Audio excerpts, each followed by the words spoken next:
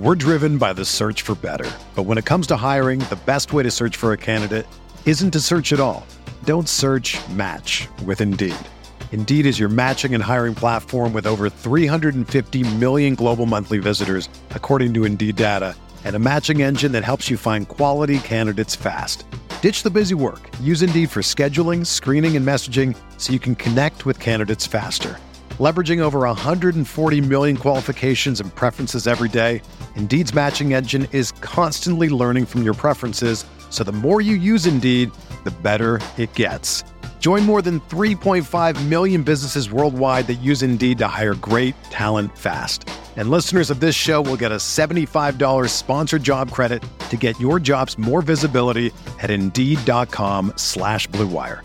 Just go to Indeed.com/Blue Wire right now and support our show by saying that you heard about Indeed on this podcast. That's Indeed.com/Blue Wire. Terms and conditions apply. Need to hire? You need Indeed. The baseball season is go, go, go. It's nonstop, relentless for every night, 6 straight months, and then hopefully another month in October.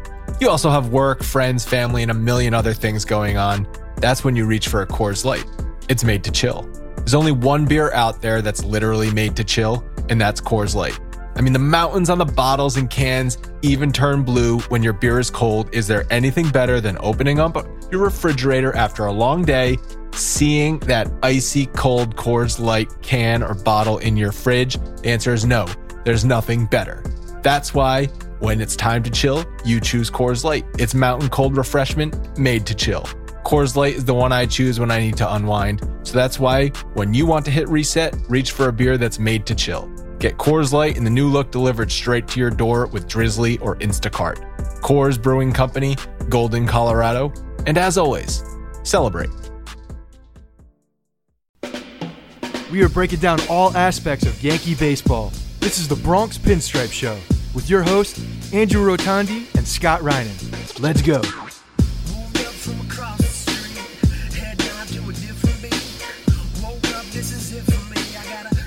What's up, everyone? Welcome to the Bronx Pinstripe Show, episode 462. Today, we're brought to you by Deal Dash.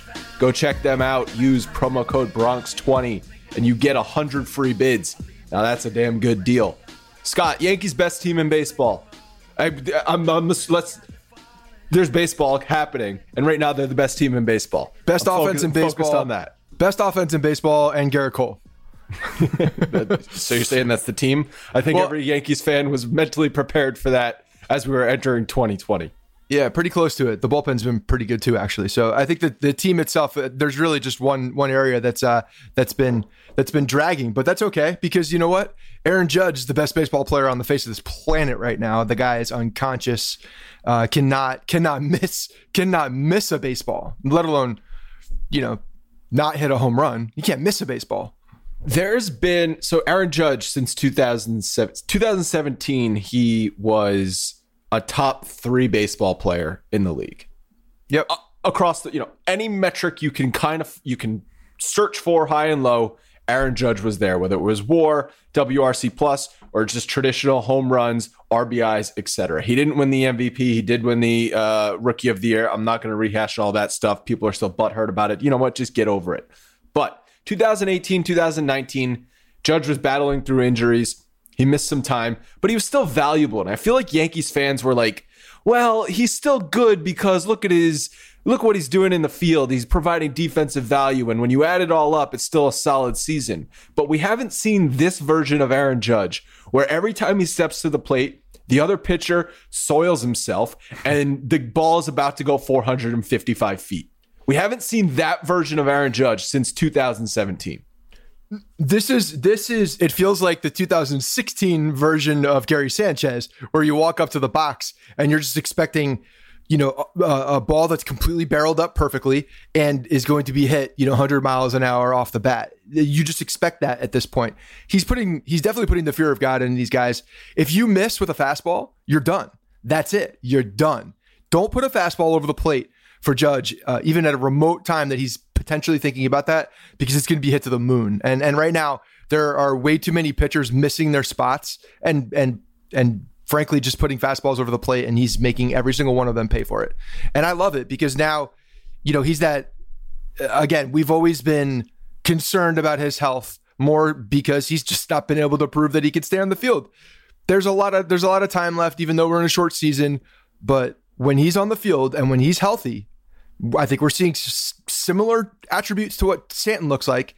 When these guys are healthy and on the field, they're, the best tandem and just unbelievably lethal hitters. Yeah, and it's fair to say, well, he still has to stay healthy because in reality, it is only 8 games so far.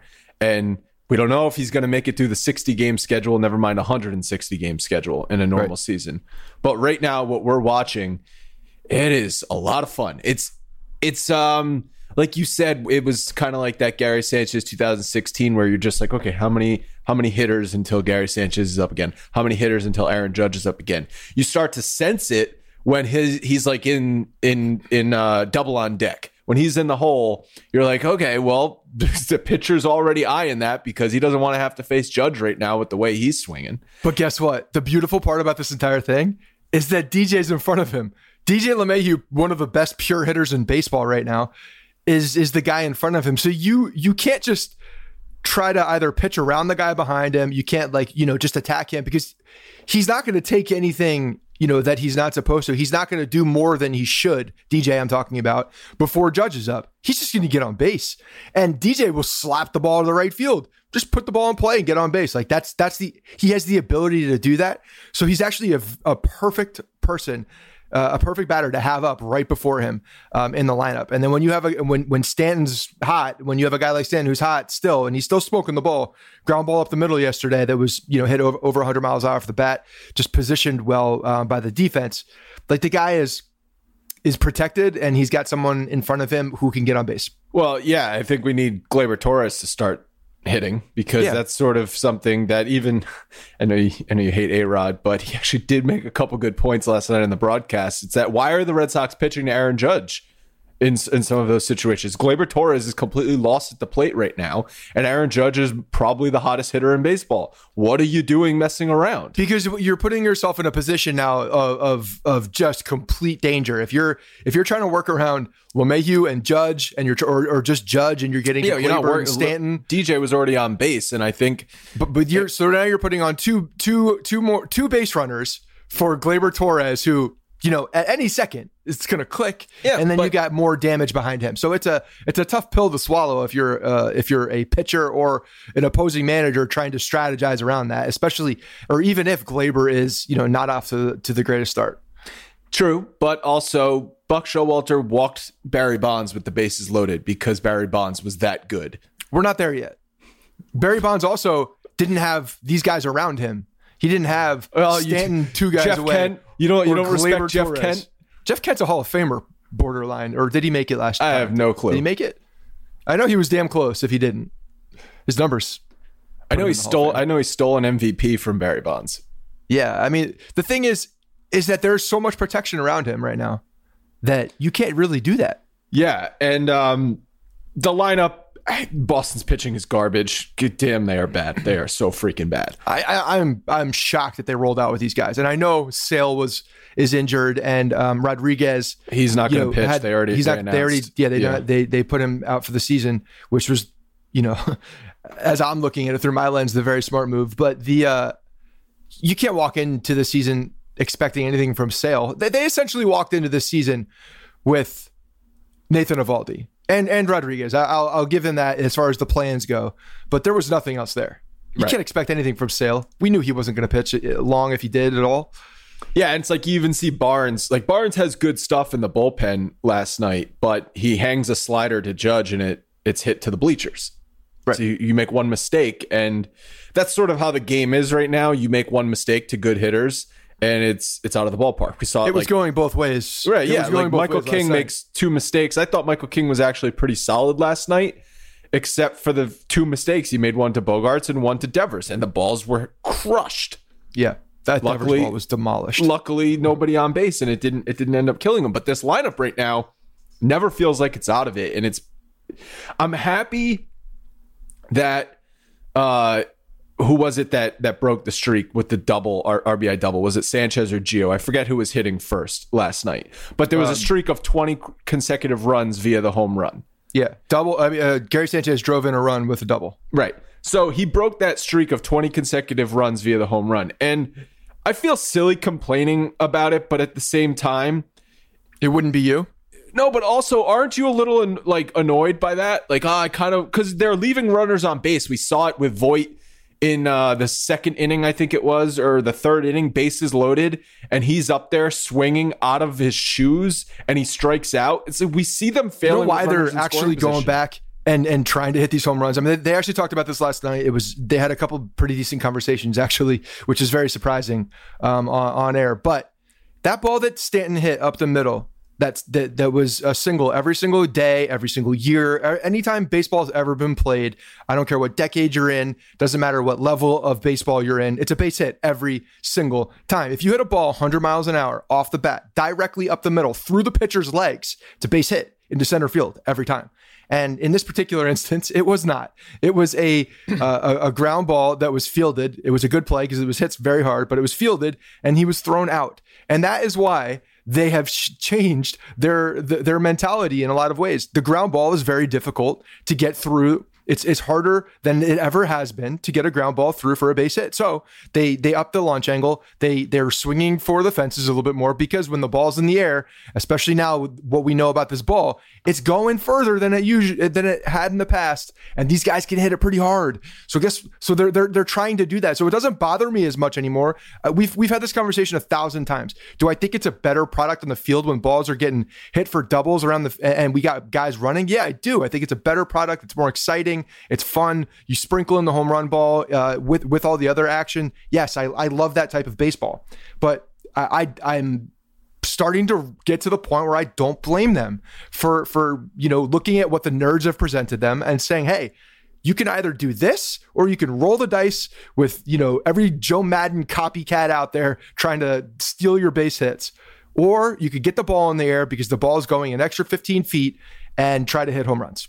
Yeah, no, I know exactly why it's happening. And when you have Luke Voit at the plate, yeah, I guess maybe that is the right strategy to maximize your odds at scoring the most runs, is have Luke Voit up there swinging as hard as he can.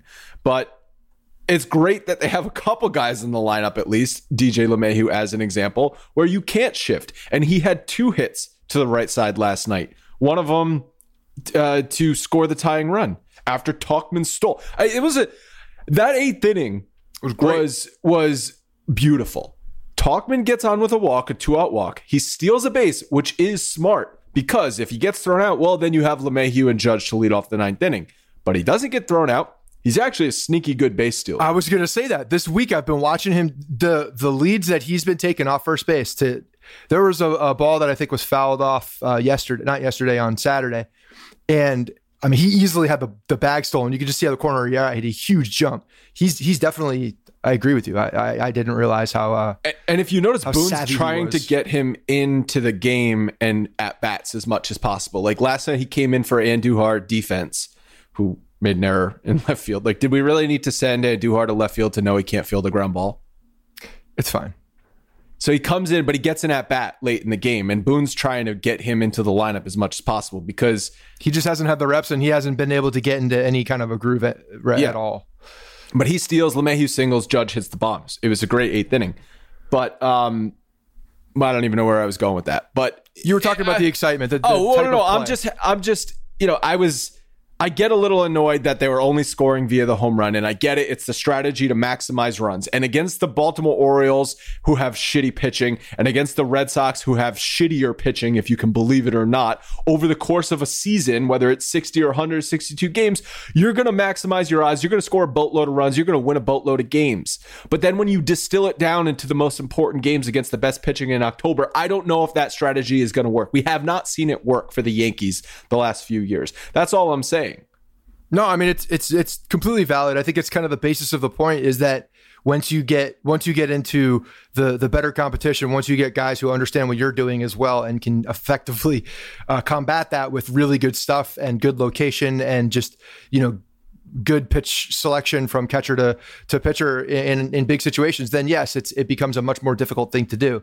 So yeah, it's valid for sure, but it also makes sense on the other side too. So, I don't, and this has been the MO of the Yankees for, as long as we can remember. This has been the MO for a very long time, even before all these kids came up. Like, this was where it started trending when some of our veterans started to get older, when the Jeters, the class of Jeter started to get older and trend into, their later 30s. This is what we started to see. We started to see some of those guys just start trying to launch the ball. Not Jeter, but a lot of them tried to just pick it up and get the ball in the air. So yeah, I mean, Teixeira, once he realized that his 300 batting average was impossible with the shift, and he's now a 230, 240 hitter, and short porch is right there. Batting average does not matter, Andrew. So, and the Yankees are 7-1. They're the best team in baseball. They have the best record in baseball. In my opinion, despite some things not working, like the rotation other than Garrett Cole has been bad. And I know Montgomery's been good. One time out, but he was good. Montgomery was good in the first. I liked how he got out of jams with a couple double plays. 2 of them on the ground, one of them thanks to Aaron Judge's cannon in right field. But and stupid base running. Stupid base running by Pilar. But like Paxton has been the glaring weakness in the rotation. I'm not even going to include really Tanaka because he's just getting work at this point. He was essentially an opener in his first time out on Saturday. But Paxton, he's supposed to be the number 2, right? He was supposed to be the Severino's out. Paxton's the guy. He was supposed to be the backup to Garrett Cole. 1-2 punch. Garrett Cole, James Paxton, and he's throwing 90 miles an hour. He ain't healthy, man. He ain't healthy. There's something going on there. But for sure. The Yankees, they're as bad as they are with injuries.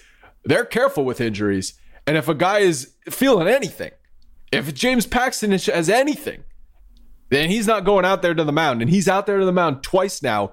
And he's saying my mechanics aren't right. His body language is awful. He can't top 93 miles an hour when he's supposed to be a 97, 96 mile an hour guy. He looks terrible. Terrible. When your mechanics aren't right and you're vocally admitting that your mechanics aren't right, to me, that's part of the reason why you get to that point is, one, you either have you're starting too fast, right? Like we have. They definitely started faster than they would normally because of the whole corona.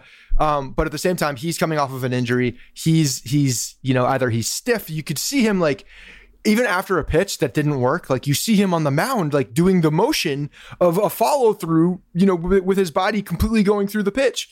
Like his body's not going through, like it's not, he's not finishing the pitches like he wants to. That was kind of the body language that I saw with him doing the motions that he's doing. And, if there's tightness in that hip, if there's just general tightness in your body because you're not there yet, one, kind of on him to not get to that point. Like, I don't know if the injury just completely set you back that far where you're not able to rehab. We had a good amount of time to do it. I know that. We're talking about the back surgery? Videos.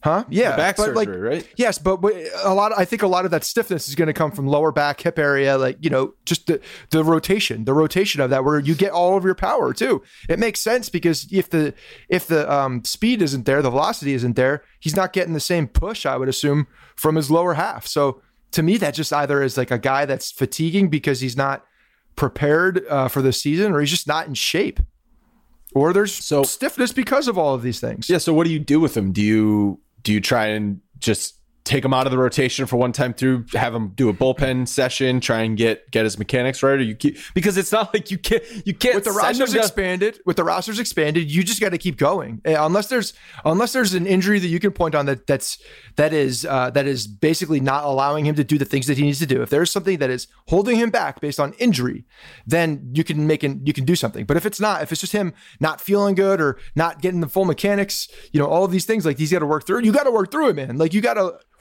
take advantage of the bigger roster size, get bigger roster size, and let him work through it. And whether he's a quote opener and Michael King is ready to go on that day every time for the next couple of rotations until he can get his body right, so be it. There's not much you can do. Got to kind of try to get as much as you possibly can out of him, but he's got to be right for this team to move forward. Oh, absolutely. But I was going to say, there's no minor league game you can get him some work in because there's no minor leagues happening. So it's you have to work it out at the major league level. There's no choice. That's the thing. You got to take advantage of these expanded rosters. You have guys who could get stretched out, who are stretched out, who can go multiple innings. And if you got to combine on a day that he's not feeling it, and you see that, and hopefully that, each time it becomes less, but have a guy like Michael King ready. Clark Schmidt's waiting in the wings, ready to go. So Paxton last year, he had the first inning troubles, and we kind of talked about how, maybe he's just one of these pitchers that doesn't have his mechanics, doesn't have what he needs in the first inning. He's not ready for the game. Like a lot of power pitchers over the years have had that before. And then he seemingly would settle into the game. That's not the case now, though, because he's not finding it. He's not able to find whatever it is in the second and third innings. I mean, he's a different pitcher right now. He's throwing 92, 93 miles an hour. Yeah.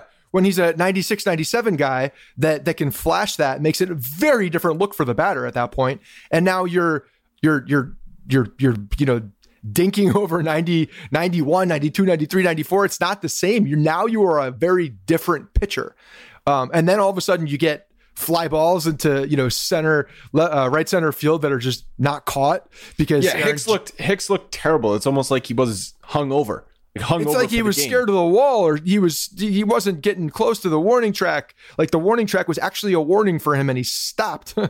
I don't know. Like Paxton had every right to be confused as to why that ball wasn't caught. But did you hear Buster Olney talking about how, I think he said, he was like, I've talked to outfielders and they're saying how much of a difference it is for them because there's no action around them. There's no crowd, and they're used to being able to engage in between pitches with fans in the stands. You turn around, you see what's going on in the stands, you give a little head nod, and now they're just out there picking daisies out in right field or out in center field. Yeah, I heard him. So what? We're bored now. That's what I'm saying. Like, really, like our attention is not heightened because of the fact that there's no fans in the crowd. You can't hear people talking shit to you. You need that. Well, now maybe, the digital fans on the Fox broadcast on Saturday looked terrible, but maybe we need digital fans in the stadium for Aaron Hicks so he can focus. Man of the people, Aaron Judge, even threw the digital fans a ball after he caught it. He hit him a ball too. Hit him a couple balls. Threw him a ball. Those are atrocious. They're weird, man. I hate them. The cardboard NBA cutouts is doing something different. They're doing something very different. I don't know if you've watched any of the NBA games yet. No, I turned on a little bit yesterday, but it just is it's basically just like they blacked everything out around it, and I didn't see digital fans. There are digital fans. So if you pan up, it's kind of like the Cameron Crazies. You know how they have everything dark, and then they have the lights really low, and then on the bottom area there you can see the fans. At the Duke basketball arena. Anyway, they have fans there, but they're actual fans. They're like people who sign up to be digital fans, and they're sitting there and their faces are on it, like holograms. And they bring them in. So it's a little different. It's like engaging the fan base. Whereas baseball, Fox decided let's just go full video game and bring in the video game motions and fans and except it's worse because at least in the video games you get reactions if there's a ball hit to the stands. There's no reaction from these things. No, they're just doing general movements. Yeah.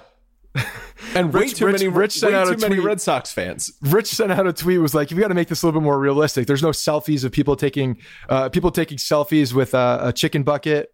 And I was like, "Yeah, they need to turn the loitering setting way up. There's way too many people in their seats. There's no one walking around." The new Yankee Stadium, standing and stopping is a thing of the past. Oh yeah. Yeah, it's one of those things. It's like I like it, but at the same time, it's annoying. Yeah, but what I was saying is at least for the rotation. So Paxton's been terrible. Tanaka is trying to get up to speed essentially, and Happ again. He's picked up where he left off last year. Good. Happ's one of these guys. I don't know if he can live in today's game. I don't know if J Happ can exist in today's game. Baltimore cranks two-run shots off you, one of which I'm like, off the bat, that shouldn't even be a home run, but it is. You have to buffer in the ball, and I just don't know if J-Happ can live in a juice ball launch angle era. I don't think he's equipped to do it. It's completely valid because, one, he pitches up in the zone. That's what he's done for a long time. He gets those fly ball outs. A long time he's done that, and those balls are just sailing now, and he's pressing, and it's totally valid, man. He's not getting any younger, he's not getting any craftier with his pitches at this point. He's just he's really going through the motions out there, and it's unfortunate for us. Really, it's really good that the option hasn't hit, because I think that's going to be a battle in the offseason, and a battle that he's not going to win. It's not going to be good for him. It's not going to end up well. Do you remember at the beginning of last year, we were saying like, well, why I'm really mad that I made him a bold prediction. I'm really mad. I don't know why I did that. I definitely choked. We're going to get an update on our bold predictions later in the show. But do you remember at the beginning of last year when we were like trying to figure out, why is J-Happ struggling so badly? His spin rate's pretty much the same. His velocity's pretty much the same. Why is he just getting hit harder? It's the ball. It's the ball. We didn't know yet at that point the ball was juiced. It was like May when we were talking about this. But I really do think it's the ball with J-Happ. I think, okay, there's probably an element of the ball. There's no doubt that we've seen the statistics of how this ball's flying out. That being said, our conversation from earlier about how these guys have just, changed the way that they hit the ball, changed the way they swing with the launch angle. I also think that there are just more guys now playing that game, playing that fly ball game, and there's more guys doing it at a higher level, and doing it with more consistency, and getting that bat through the zone on the same plane and just teeing off on the ball. So I think that his style of pitching in today's game right now is just a bad fit, period. Even if the ball wasn't juiced, I still think his numbers would probably be, because of every year you're seeing more and more guys embrace the launch angle. But maybe he'd be serviceable. I'm just saying, like, there's a couple things working against him here. It's not only the ball. It's not just the ball, but I think it's the ball because, and then also you're seeing more and more of the batters trending in that direction. And at this point, like that's been a full blown transition at this point, right? Like practically everybody is swinging, with launch angle in mind at this point. Whereas I think it's like it was a trend going into the game, and I think we're fully here now with a lot of 1 through 9 batters. Yeah, and luckily the Yankees have found the pitching depth in the bullpen, despite Canley's injury. They found the pitching depth to back up these poor starts, whether it's King, Loizica, Nick Nelson. Okay, Nick Nelson looked phenomenal. And David Hale closed that game out. David Hale throwing in high 90s too now. They really got away with that one on Saturday night. Yeah, that's true. They found the pitching depth to get through these games. I just think there's going to need to be another starter. Maybe it's Montgomery, right? Maybe it's Montgomery. Montgomery looks like the real deal. And now with the velocity up, he just looks really good, man. He looks poised. I love the way that he's just like an actual pitcher. He's not just a thrower. He is a pitcher. Fun to watch. Yeah, and until Tanaka can work his pitch count back up to where he can be a 5 to 6 inning pitcher. But again, with Tanaka, he's like, we saw it in his couple innings that he's still soft. He's still soft stuff. And he gets swings and misses, but at the same time, he makes a mistake and it goes off the wall. Like Bogarts hits a missile off the wall on the one mistake slider I saw him make. It's like it was hit for a rocket. So that's still what Tanaka's living with as far as his stuff goes right now. Well, I mean, I don't think we were expecting him to Tanaka increase his velocity. I think that's a guy that I'm not saying that people know what he is. We know what he is. But people, that's why I never. And that's why he's a 500 pitcher also. I know. Remember that's that. why Tanaka in the regular season has been an average pitcher. He has stepped up in the postseason. There's no ifs, ands, or buts about that. Like, yes, he's stepped up in big moments, and that's great. But in the regular season, he's an average pitcher. So yeah, I mean, fine. Do you think that we're feeling Matt Blake or Mark Bailey or whatever his name is? It's Matt Blake. Do you think that we're feeling his effect at all with some of the guys that are working? Like David Hale's velocity is up. Jordan Montgomery's velocity is up. I think you're giving Matt Blake too much credit if you could say that he can just... I'm asking a question. I'm just asking a question. You can't just boost velocity on a pitcher. They did in as Houston? the pitching coach. They did in Houston. No, they did spin rate. They boosted the velocity by increasing the spin rate. Yes. That's my point. I'm not saying Matt Blake went and supercharged the arm and said, "Boo, you have velocity now." He made some certain tweaks that they saw, spin rate being one, where now they're throwing the ball a little different. Maybe the grip's a little different. Maybe things are a little different. Now we're seeing a little bit more velocity. David Hale, 96 miles an hour. What? But see, I think these bullpen guys, They were always able to do that for a short sprint. Like, you throw anyone in the bullpen nowadays in baseball, they're throwing 95 to 97 miles an hour. David Hale wasn't. I don't know what his velocity was last year, but I would venture to guess it was close. So you're saying that because of the shortened season, these guys are ramping up the velocity? No, not the shortened season. I think it's just the nature of being a bullpen guy. They're instructed to throw higher. Yeah, they're instructed. You throw as hard as you can for 25 pitches. That is how we are going to maximize your value. Your value to us is max effort for 25 pitches. I mean, I guess so. Max efficiency, though, I would argue that these... whatever it is, it's maximize...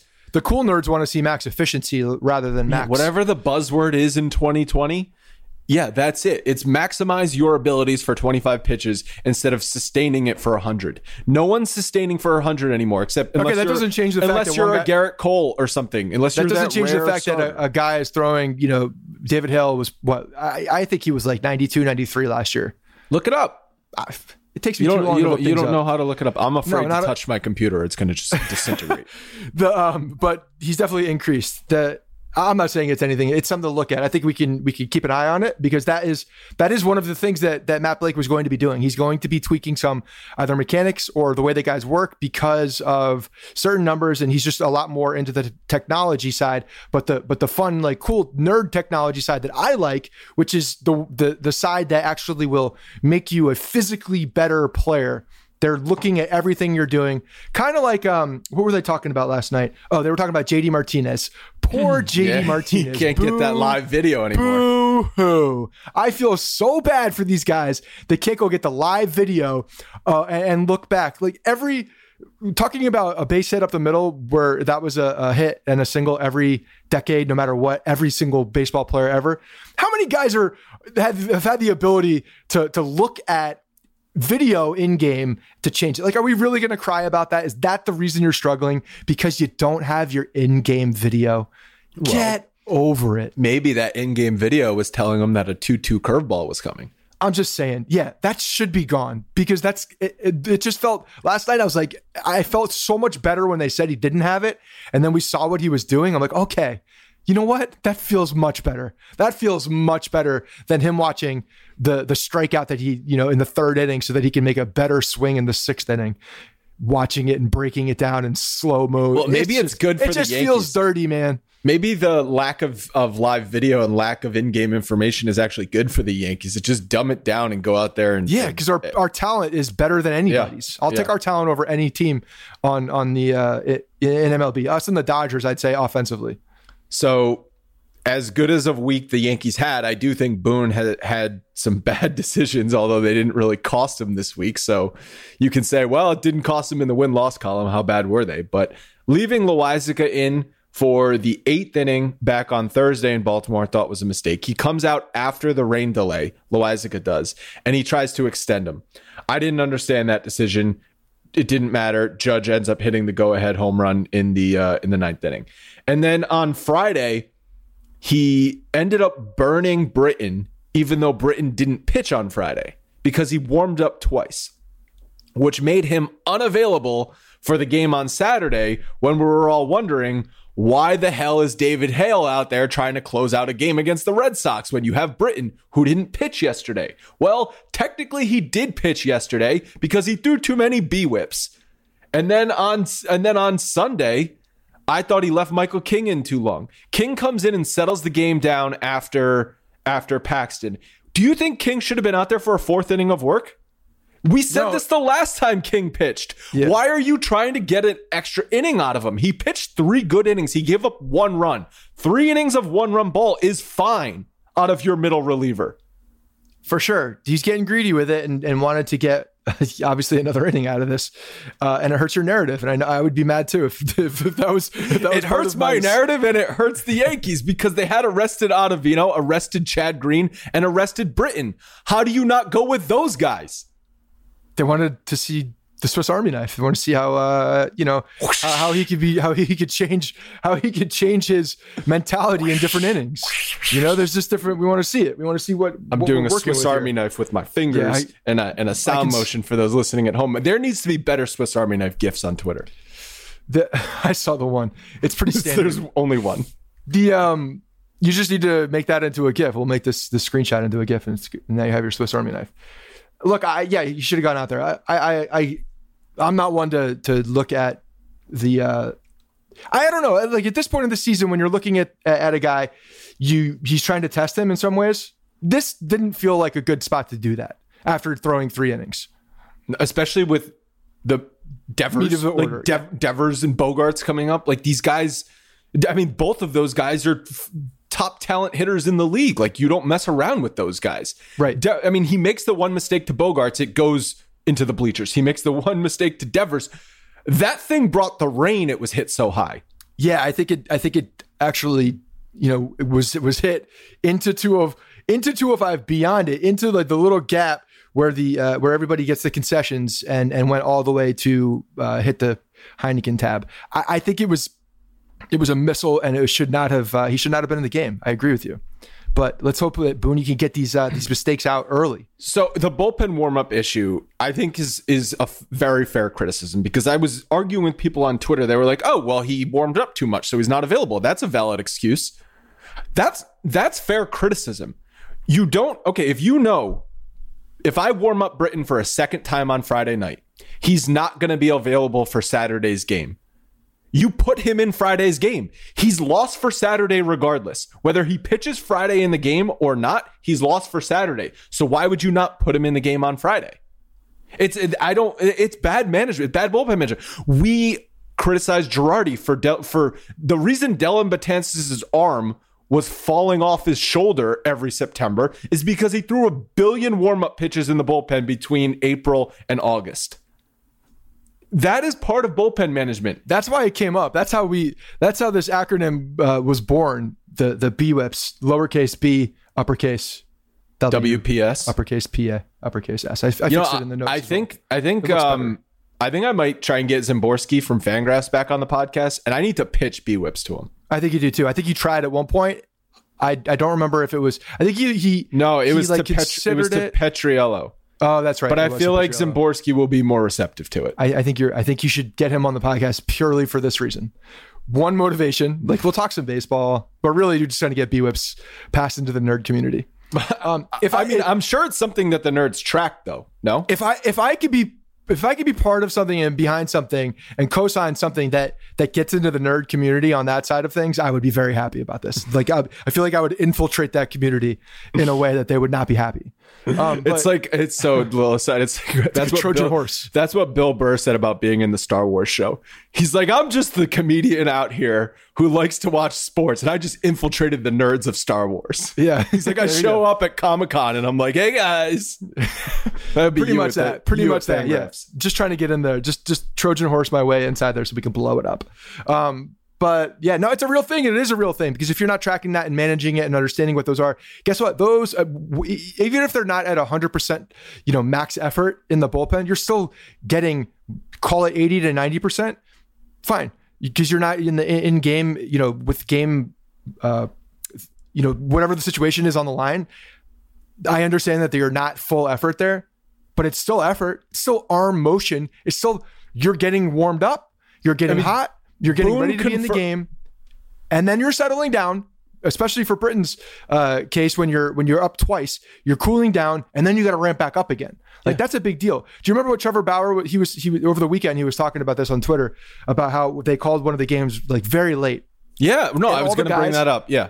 But this is a great time to talk about that, because these guys are getting up, they're getting hot, they're getting into a point where their body is ready to go compete with other professional athletes on a national stage, the highest level you could possibly play this sport. And these guys are calling it 8 minutes before the game, after these guys are all ready to go. What happens with the starting pitcher on that game? He's lost. That's a big deal. So yeah, and not having confirmed this is a thing by saying Britton's not available on Saturday because he warmed up too much on Friday. So it's obviously a thing that they consider. Yes, of course it is. You're moving your arm in a way that's not natural and very violent. And it's great that the Yankees won all those games. It's like, well, scoreboard, baby. They won. So it couldn't have hurt them that much. Well, it's the Red Sox, and they stink like shit. It's just, they're so bad. It's pretty funny. You're like, Give up another run. We'll just get it back. We'll just get it back the next inning. It's fine. But we're going to see Tampa later next weekend for 4 games. 4 games in 3 days. Mm-hmm. Tampa's struggling. They just got swept by Baltimore. Yeah. But so maybe this ruins my argument. Baltimore's the second best team in the division. Oof. But Woof. I'm assuming Tampa's going to turn it around because their pitching is good and no one else's pitching is good. Maybe are we just going to see all offense? We said we're probably going to see good pitching to start the season because the offense hasn't clicked yet. They need to get their timing right. Summer camp's not going to do it for them. We've seen the opposite. It's been all offense, not just with the Yankees, across the league, offense. I said that we would see we would see some of the teams that could put bat to ball be the ones that were, taking advantage of things. They were talking about last night. The most home runs, the most runs scored so far this year in the beginning of any quote season, even though we're starting in July, and also the most strikeouts. So there's 2 things here. The batters are definitely warmed up, and 2, they're definitely all swinging for the fences. Everybody, literally just everybody's swinging for the fences. So, the percentages are telling us that when you do that, you're going to score runs. So everyone's going to do that, and the pitchers are going to struggle if they miss spots. Have you guys ever heard of DealDash.com? It's the best, most honest bidding site where you can win things that you would never expect at a price that you'd never believe. They have over 1,000 auctions every day on electronics, appliances, beauty products, home decor, and even cars. Here's how it works. It's like an auction, but every time an item starts at $0 and then goes up from there 1 cent every single time you bid. The kicker is that the auction clock restarts after just 10 seconds. That means every time you bid, everyone else has 10 seconds to answer or the item is yours. This is something I've told you guys I have been addicted to. It's fun to bet, and I have a little strategy. I'm gonna enlighten you a little bit. Lock in on one product. Lock in on that product. Be stubborn and go for the one that you like. If you start jumping around, spreading your bids around, chances are I have not seen that tactic work. That's the way I do things. If I want something, I just sit there and I sit there and I'm clicking on that bad boy until I get it. So it doesn't work every time, but it does work a lot higher of a percentage time for me. If you go ahead and buy now, Deal Dash is offering all of our listeners at Bronx Pinstripes an extra 100 free bids upon sign up on top of their other discounts. Go to DealDash.com and use promo code Bronx20 or DealDash.fm/Bronx20. That's DealDash.fm/Bronx20. Sports are back, and so are your chances to bet on your favorite teams and events. Major League Baseball is finally back. The Yankees are the best team in baseball, which is awesome, and there's no better place to start wagering than our exclusive partner, BetOnline. Check out all the odds, futures, and prop bets you can bet on, all available 24/7.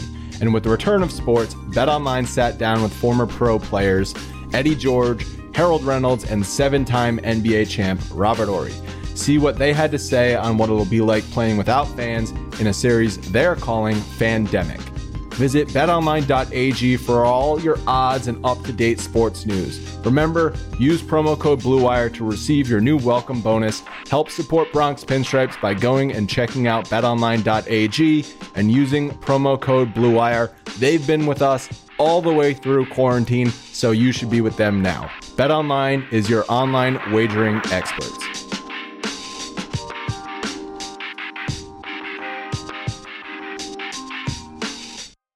Just to finish a point quickly on what I was saying before we broke, I think one of the also reasons we're seeing that some of the that the numbers are up offensively is that the pitchers, while maybe they're some of the starting pitchers stuff is there, we're not seeing the duration, we're not seeing the length, I think, from a lot of these guys. So we're actually seeing a lot, and because the rosters are expanded, something I didn't consider is the amount of relievers that we're seeing also in the game. We're seeing a lot more relievers in the game because of, well, the bodies are there, one. So I think managers are taking advantage of that just while their guys are ramping up. And at that point, when you start getting relievers in there, then the guys at the plate are better than the relievers for the most part, for the vast majority of the pitchers that are coming out of the bullpen. So there's a couple of considerations. Didn't they expand the 30-man roster? Meaning they extended the 30-man roster? It was only going to be for the first 2 weeks of the season, but I think they extended it, because they just want to have more bodies. And that's also the reason they say why they're going to do the 7-inning doubleheaders. Like we saw the first one yesterday in the Reds game. Yeah. But they're saying, well, just to save pitchers in a condensed schedule, we want to do 7-inning doubleheaders. And yeah, I think they're going to just cycle through as many but that means more strikeouts, like you said, because there's more pitchers coming in throwing gas. Well, also, yeah, but that's not even it. There's a lot more middle relievers also. When you start getting to the 30, the 27, 28, 29, 30 in your roster, you're not getting the guys that are throwing gas with max efficiency, as we were talking before, to use a buzzword. You're not getting the guys that are going to wipe you out. You're getting the David Hales of the world. And unless you've added 5 miles an hour to your fastball, then you're in trouble. And that's a good segue into Tommy Kahnle, who's going to be out for the season. He's headed for surgery. The last we saw him pitch was Sunday in Washington, and he looked filthy in Washington. So good, yeah. Such a shame, man. So he literally threw his arm out that day. I guess so. That changeup, when you throw the changeup like as hard as you possibly can. 92-mile-an-hour changeup. Man, it's a damn shame too, because he looked really good. We were talking about the changeup. We were kind of drooling over it just because it's such a filthy pitch. And when you see a guy throwing as hard as he is, and then it comes out of a hand, still a fastball for most people, but not. It's definitely a tick off. Yeah, can Paxton get his changeup velocity? Seriously, can we just pass that along? No, but it's a shame. It's a shame to see it. Wanted to see a full short season of Tommy Kahnle, because he's a weapon. He's a definite weapon out there, man. And that's definitely a hit to the bullpen. So he was, 4th or 5th depth piece, assuming COVID, assuming Chapman's coming back from COVID. Chapman, Britton, Green, Ottavino, Kahnle. That's misleading, though. That's misleading, because some of these guys have very specific innings. You're not seeing Britton probably before the 8th inning. Because you don't use them all on the same day. So you're right. Kahnle's the third guy on any given night because you don't use them all on the same day. Just for this purpose of this discussion, who steps up into Kahnle's spot is what my question is going to be. Is it going to be Hale, who we saw throw a 97? Nick Nelson looked really good, but is he more of like a long guy? It seems like they're going to use King for trying to stretch him out, trying to stretch King out as for opener situations, or for Paxton days. Paxton gets crushed again. Like that's what Loizica looked really good, his stuff. So maybe he plays as a late inning guy. I would like to see them transition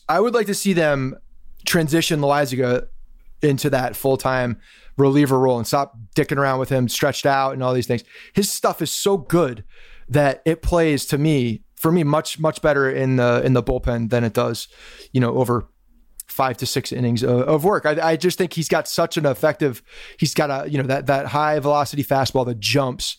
And in the minor leagues, this is something that's always perplexed me when he's come up. Like he's had some control issues since he's been in the majors, but I mean, the guy did not walk anybody in the minors. Like he would attack hitters, obviously, in the minors, right? And I think you get back to that mentality, get back to that attacking.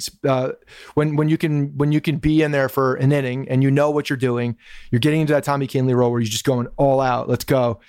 Chug some Sparks or a Four Loko. I saw JJ found a Four Loko I don't know where he found that. Is it under? Is it an original with alcohol? Is it in his trunk? Like, does he still own the same car from college and it's like in his trunk buried somewhere, like in the spare tire? I don't know. Like you hit it from the cops one day and it's in a spare tire and all of a sudden there's a Four Loko. You forgot. I can see that. I had one of those. I don't know where you get it. Otherwise, you buy it on eBay. It's like a collector item at this point? Because I had an original with energy. Do you get arrested if you sell a Four Loko across state lines on eBay? Yeah, you might get a slap on the wrist for that. You might get arrested.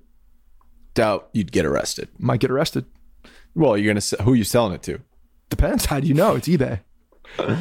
I thought the season was going to get shut down at some point this weekend. I really did. I thought this was going to be the breaking point. Once the Cardinals started testing positive, a couple members of the Philly staff started testing positive, and there's reports that the union is talking to to Manfred about, we need to do a better job or else it's going to get shut down. They're postponing dozens of games. So I don't know how all of those games are made up unless they do 7-inning doubleheaders to make them all up, or we just have an imbalanced schedule. But I really thought we were in for it this weekend. Yeah, no, it seems like it was close. They're obviously trying to make adjustments on the fly. Like, this is something that we've been talking about. They're definitely dedicated to getting the season in some way, somehow. Like, they're really trying, no matter what, to get this thing in. Even if they have, cases like this or spurts like this popping up where you have a pretty much a team decimated. I mean, and yesterday even there were more Cardinals players coming up. So I certainly don't think we're out of the woods. I think this is going to be an ongoing thing for the entire season.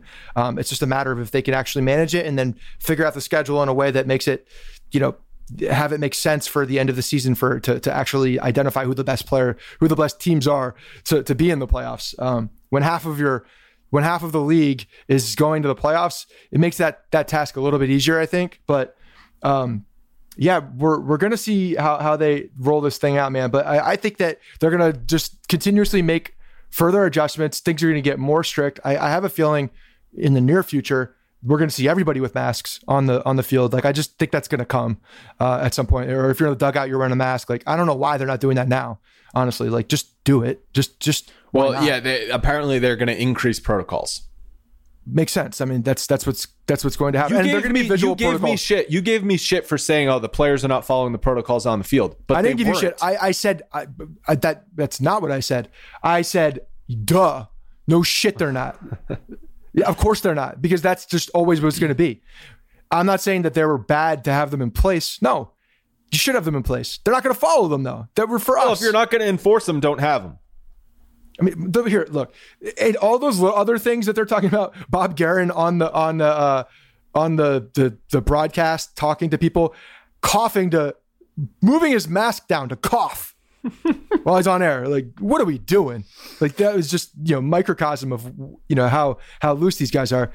But they're gonna have to visually wear masks. I think they're in the dugout and when they're up at the plate. On first base. But the reality is we don't think anyone has gotten coronavirus on the field or in the dugout. It's players going to a strip club, or reportedly Cardinals went to a casino. So if the players are not going to be smart when they're not on the field, how are they ever going to get through a season?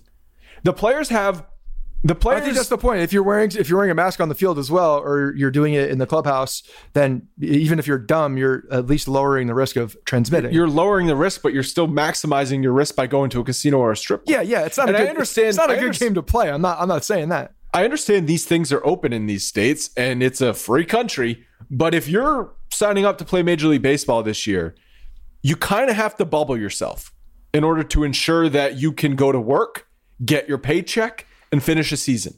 I'm honestly surprised that there's not more, and maybe there is and we're just not hearing about it, but more policing of this within the teams themselves, within the guys themselves in the clubhouse. Be like, look, guys, we're all doing this together. Like, I know that the league is telling us what we can and can't do based on the protocols for our health and safety. But at the same time, all of us in this room are still trying to win and want to play. Like, we need to make a pact within, like, let's do this for us. Like, do it for your teammates, not for the league or whatever. Like, we want to stay on the field. We are damn good. If we don't play this year, we're losing another year of our peak physical ability to play baseball. Stop. Like, let's do this for one another at some point. Like, I'm surprised that's not happening. And maybe it has. Maybe it's happening on the good teams, but some of the shittier teams where there's not much to play for, these guys are a little bit more, loose. I didn't think the Cardinals were a shitty team though. Yeah, so the Cardinals, I think that's probably an outlier to that argument.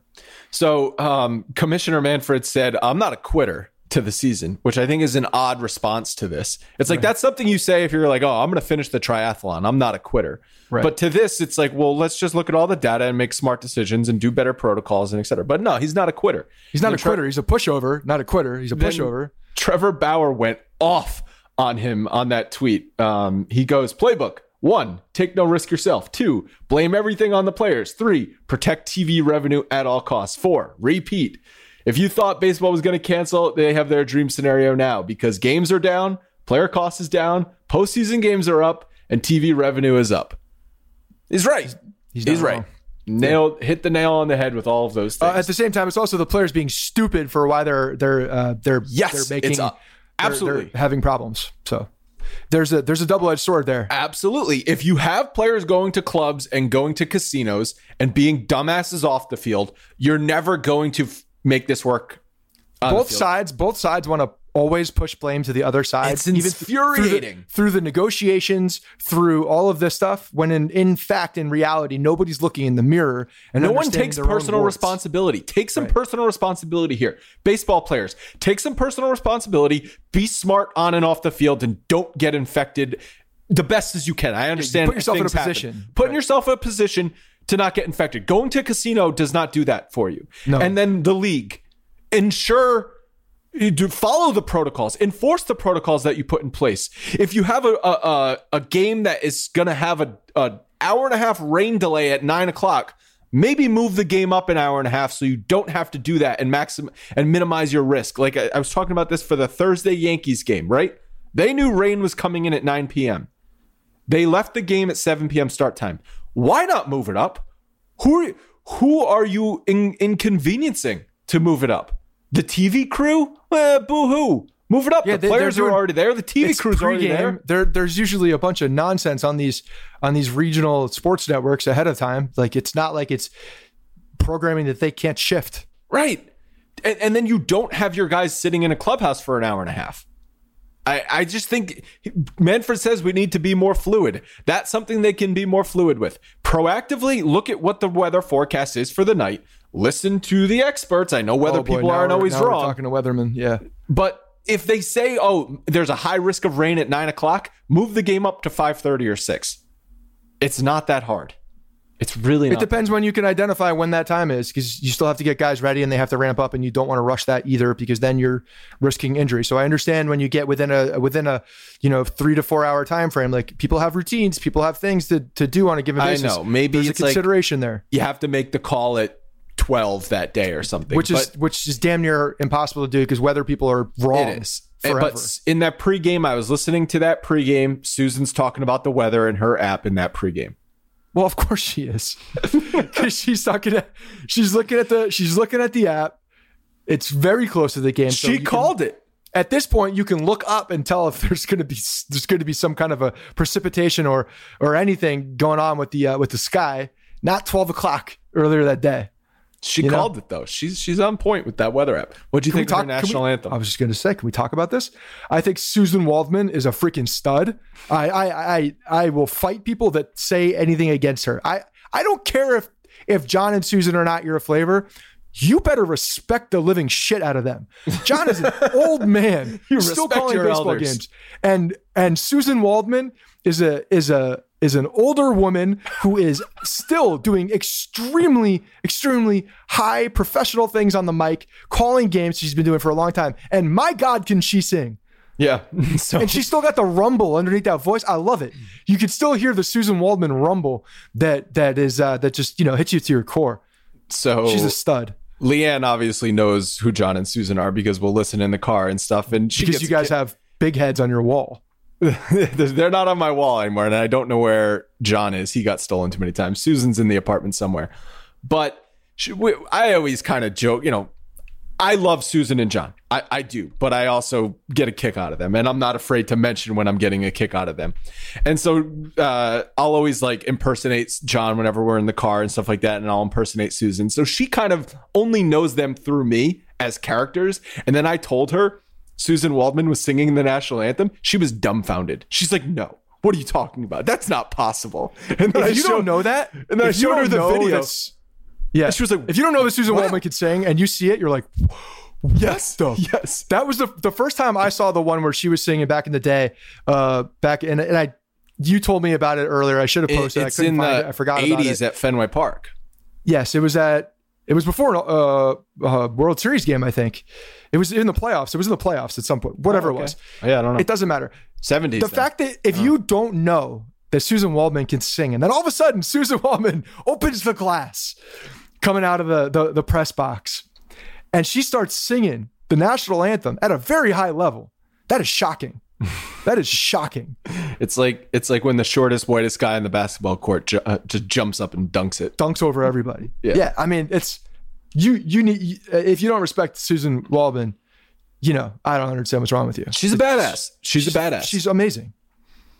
You wanna update our bold prediction? Not change them, but just get an update on our bold predictions. Yeah, see how we're doing about 8 games into the season. Some of them we're nailing, others not so much. So let's start with yours. Undefeated against Baltimore and Miami. So far, check 2-0 on Baltimore. So Baltimore scared me for a minute there, like little bit of doubt in my mind, and I'm like, Is Baltimore good though? Is Baltimore good? No, Baltimore's not good. They're not good. Judge 20 homers. You're on. It was against Miami too, by the way. Baltimore and Miami. Right. Looking good against Miami. Chances are not going to play them. Judge 20 homers. You're on pace to break that by like mid next week. Yeah. Judge is on He's fire. On pace for 45 home runs in a 60-game schedule, which is lunacy. Here's my fear is that there's going to be a massive, horrible slump after this at some point, because that's baseball, Susan.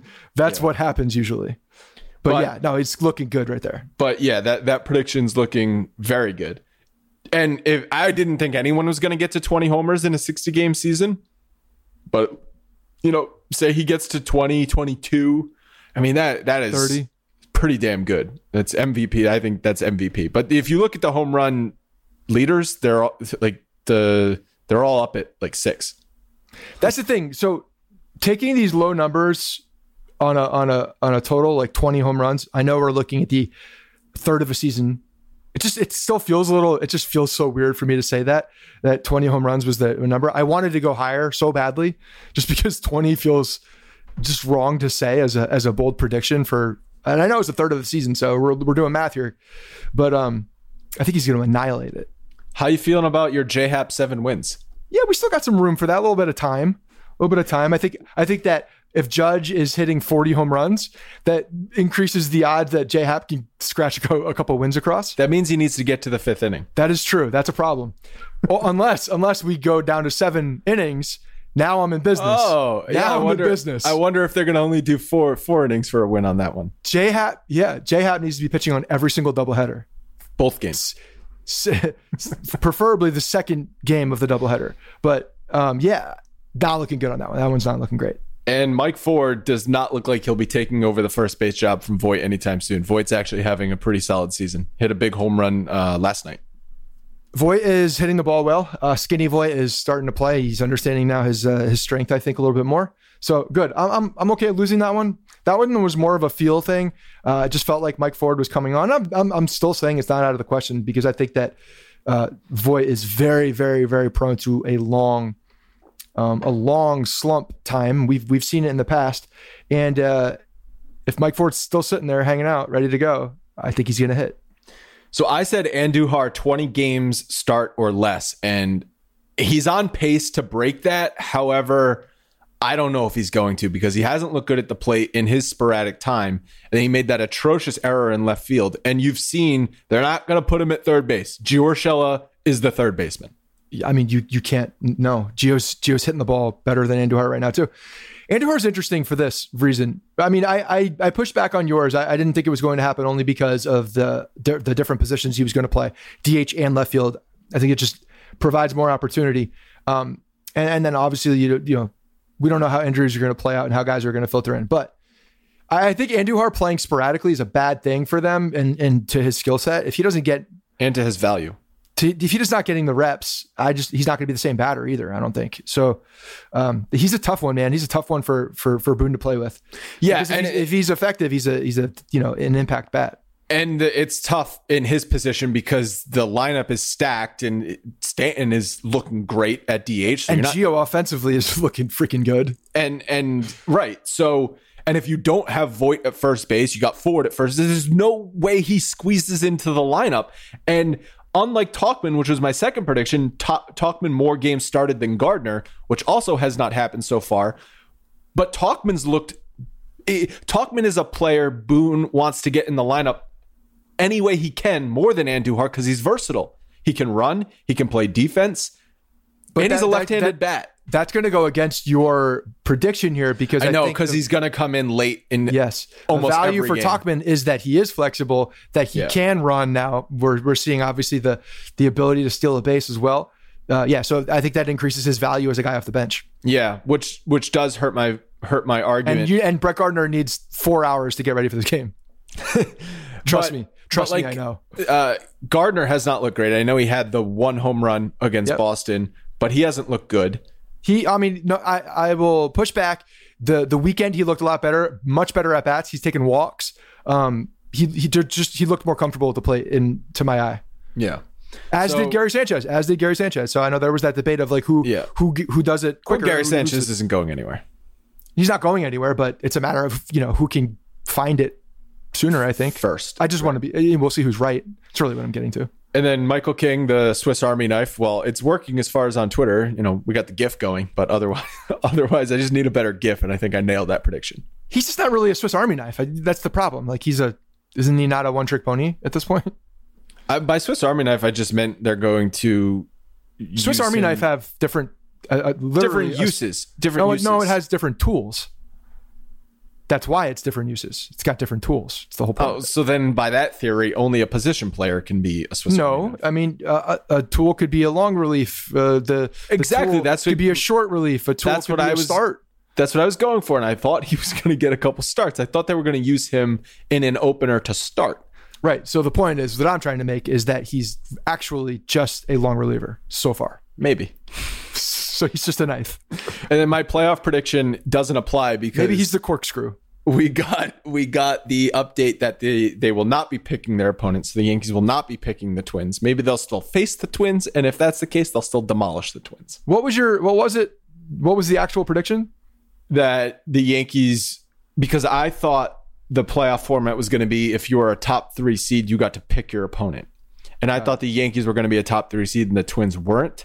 And then they would pick the Twins. However, the Twins are also... That was way too specific. In first place. Well, I thought we needed to be specific in the book. That one was that one was like situationally specific based on multiple things happening. That was just a dumb one. All right. Anything else? Cespedes just rode off into the sunset. He's like, nah, I'm done. Thanks, Mets. Did you not expect? I mean, it's very on brand for Cespedes. I love how he didn't tell anybody. Yeah, he just bails. He's just bailed. It's again on brand, very much on brand.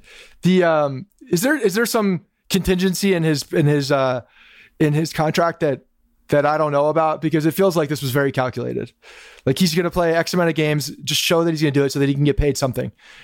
I would not be surprised. You know who his agent is? Also Brody Van Wagenen. It's amazing. It's amazing. And he still didn't know. That Brody, the agent / GM, didn't even know where his client / player went, even though he's taken the 20% commission on the $110 million that he fleeced the Wilpons of. This is an exit scam. This is what this is. Brody's like, yo, just show up for 7 games, and that hits X clause in this contract. You get paid, and then you can go back to your ranch and ride the donkeys. Try not to get kicked this time. But if Cespedes isn't going to play this year, he could DH this year too. It's just like it's a perfect scenario for him. Short season. He's playing DH. golf, smoking cigarettes, and that's it. He's done. Yeah, he didn't want to be there. The thing we didn't really get into much, we could touch on quickly. I know we're up against it, but the doubleheaders. Do you like it? The 7-inning doubleheaders. Do you care? People are big mad about this because it changes the game. It changes the game more than I would like it to change the game. But in this scenario, I think here's this. I have less of a problem with 7-inning doubleheaders than I do with an imbalanced schedule. Like if it means we can get at least everyone on 60 games, then I'm cool with it. I mean, that's such a unknown though. That's such a, I know it's an unknown, and maybe they still say that. You can't say that if we have 7-inning games, then we will get these, and you can't do that, right? So that to me is almost like a cop out on their side if that's what they're saying. But I understand they're trying to, again, put themselves in situations to get to that point. But when you start manipulating the game, it's the game itself, the game inside the game, like the actual game of baseball, the length of the individual game. Now you're really toying with things that I don't want precedent set. And I understand that this is not a year where precedents should be set. I don't think that that's the case on saying that they can't be set, because I think that if they are on the field, if these things happen and we see them and they actually occur, then whether you want them to not be a precedent or no, they are, because they happened, and in time they're entrenched. So somebody can always refer to it. And, circumstances change over time as far as like what the feeling was and how the atmosphere and like what the environment was like. That will all change because people's memories change and time heals all wounds and just things are different as you speak about them. But the fact that there was a 7-inning game or multiple 7-inning games on the books does not change. And that's not open for interpretation. So I don't like that part of it. What would you rather have? 7-inning doubleheaders, or just they say, you know what, teams are going to have a different amount of games played this year and we're going to play one 9-inning game and that's it. Just deal with it. Some teams are going to play 60. Some teams are going to play 56. Some teams are going to play maybe 52 because they got so many postponements. But we're not going to do 7-inning doubleheaders. Like, what would you rather have? I just think they have to, for the doubleheaders, you can't change I'm sorry, but when you start changing inside the game, you're messing with integrity of what's happening. So you rather have an imbalanced schedule? Here's the problem with what you're saying is that you can't say one or the other. It's not if this then that. It's not. No, but that's the goal. The goal is they do more doubleheaders with less stress on the pitchers because it's 4 extra innings total, so they can get more games in. So they can get almost every team to close to 60 games. I could argue that the schedule is now even more imbalanced because you're shortening games and you're creating opportunities now for a team to either win or lose a game when they normally wouldn't have. Look at what the Yankees have been doing in the 9th inning. Wouldn't have that opportunity. Yeah, I mean, granted, you could say, oh, well, maybe that's just the 7th inning at this point. Well, maybe not. No, I know what you're saying. I see both sides of the argument. You're not getting the same at-bats for the guys at the top of the lineup. You're not, there's a lot of things that would happen. We don't say this for rain-shortened games, though. We're not like, that team played a 6-inning game. That doesn't count as a win. No, that's Mother Nature it's a different strategy. I understand it's a different strategy saying you can't play anymore. You are not allowed to play anymore. Well, it's COVID saying you can't play anymore. No, it's Major League Baseball changing things and playing using that. So it sounds like you rather have an imbalanced schedule. I don't think baseball. It's not if this or that. I would like you to try. Stop sitting on the fence, Scott. Pick a side. I'm not. I'm saying I would like you to try 9-inning games. I don't want 7-inning games. So you want them to play double 9-inning games? Yes. We've expanded the rosters for this. We have other players. You could do other tactics if you want. Make the rosters even bigger. Try that. Do whatever you want for a roster. We're going to see the Yankees play 7-inning games on Saturday in Tampa. They're playing a doubleheader against Tampa. We're going to see what this looks like with the Yankees. It's going to feel incomplete, especially if they lose. I think we're going to like it. And do you know why I think we're going to like it? Because you want shorter games. No, that's not why. Because I think this plays into the Yankees' strength. Their strength is in their bullpen. It's not in their starting rotation. Their strength is in their bullpen and their offense. Here's the thing. I don't want it to be a precedent. I'm fine. I actually games. What? And I do want shorter games. And I know. Time. I want shorter 9-inning games, not 7-inning games. I don't. My real reason why I don't like it is because I don't trust them. I don't trust the parties who are involved. Why would you trust either of these sides? Exactly. But that's the point. I don't want a precedent to be set. We know how precedent has been used in the game of baseball alone in this sport. It's been like ironclad almost. Like it's such a starting point or a point of contention or argument for people to use in whatever way they want to manipulate it. And I don't want that to be the precedent set for anything. So do I care that they're doing it in this particular season? Not really. Like it is what it is. The season is what it is. But the thing that worries me is that it's going to be used against us in some capacity later on. And this is going to be a real thing down the road. And now we're playing Weekend Warrior Sunday baseball like every other dude that's trying to relive old glory days on the weekends on Sundays. That's what this is. Yeah, get over it. And they are better than those of us who have played on Sundays. They're better. People get so mad about everything. It's exhausting. Listen, I get angry over things that annoy me, but so I guess I'm not really one to talk.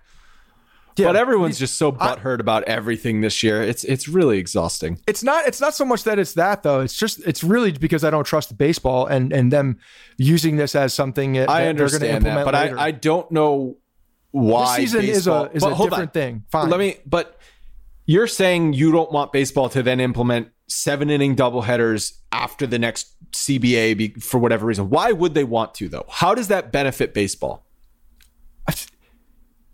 It could be a negotiation tactic from the players. How does that benefit the players? Not as many innings, not as much fatigue on the body. Look what the NFL is doing. They're trying to shorten the games. The owners are trying to add games. But you could argue that's fewer opportunities for players to get in a game. I guess with 162 games in a season, that's exactly. Baseball wants 162 9-inning games, one per day. That's what they want. That's how they maximize TV revenue. TV revenue is not maximized for doubleheaders because they're usually unscheduled. So it's unscheduled TV revenue, and those ratings don't do as well. So I don't understand how this benefits baseball in the long term unless I'm just not seeing something. It's just, however, whatever lawyer is going to manipulate it in a way that's going to make it benefit them, because it will be. I mean, the owners may say, yeah, let's have a little bit shorter games so we don't have to pay them as much money. Now I don't have to pay some of these high cost relievers as much money because the starters theoretically are getting deeper in the games. I don't know. So Garrett Cole, I believe give me like 2 hours and I'll give you a lawyer's case against this, because there's a way to do it. I saw, so Garrett Cole's pitching Monday, right? Tonight? Is Cole's turn? Yes. So Tuesday, Wednesday, Thursday, Friday, Saturday. He's going to pitch in one of those doubleheaders. What you're going to hopefully see is him go 7 innings, complete game. And then you got a fully locked and loaded bullpen for game 2. Cool. I think it's going to be cool. All right. We'd win that game anyway, so let's play the other 2. That's it. Thanks to our sponsors. Go check out Deal Dash and go check out Bet Online. Any last words, Scott? No, man.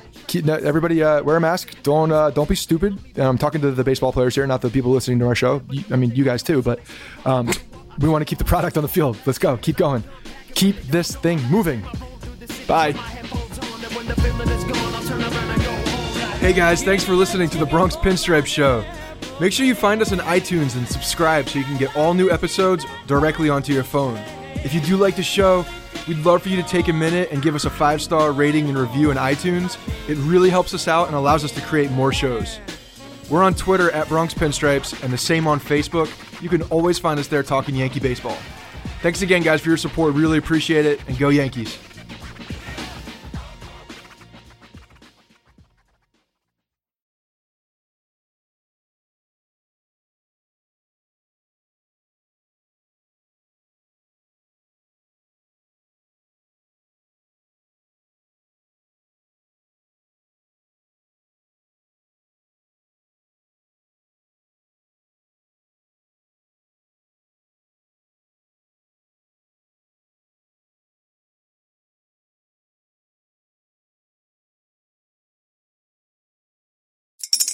Spring is in the air at Littleton Coin Company, and we want to help you brighten your collection.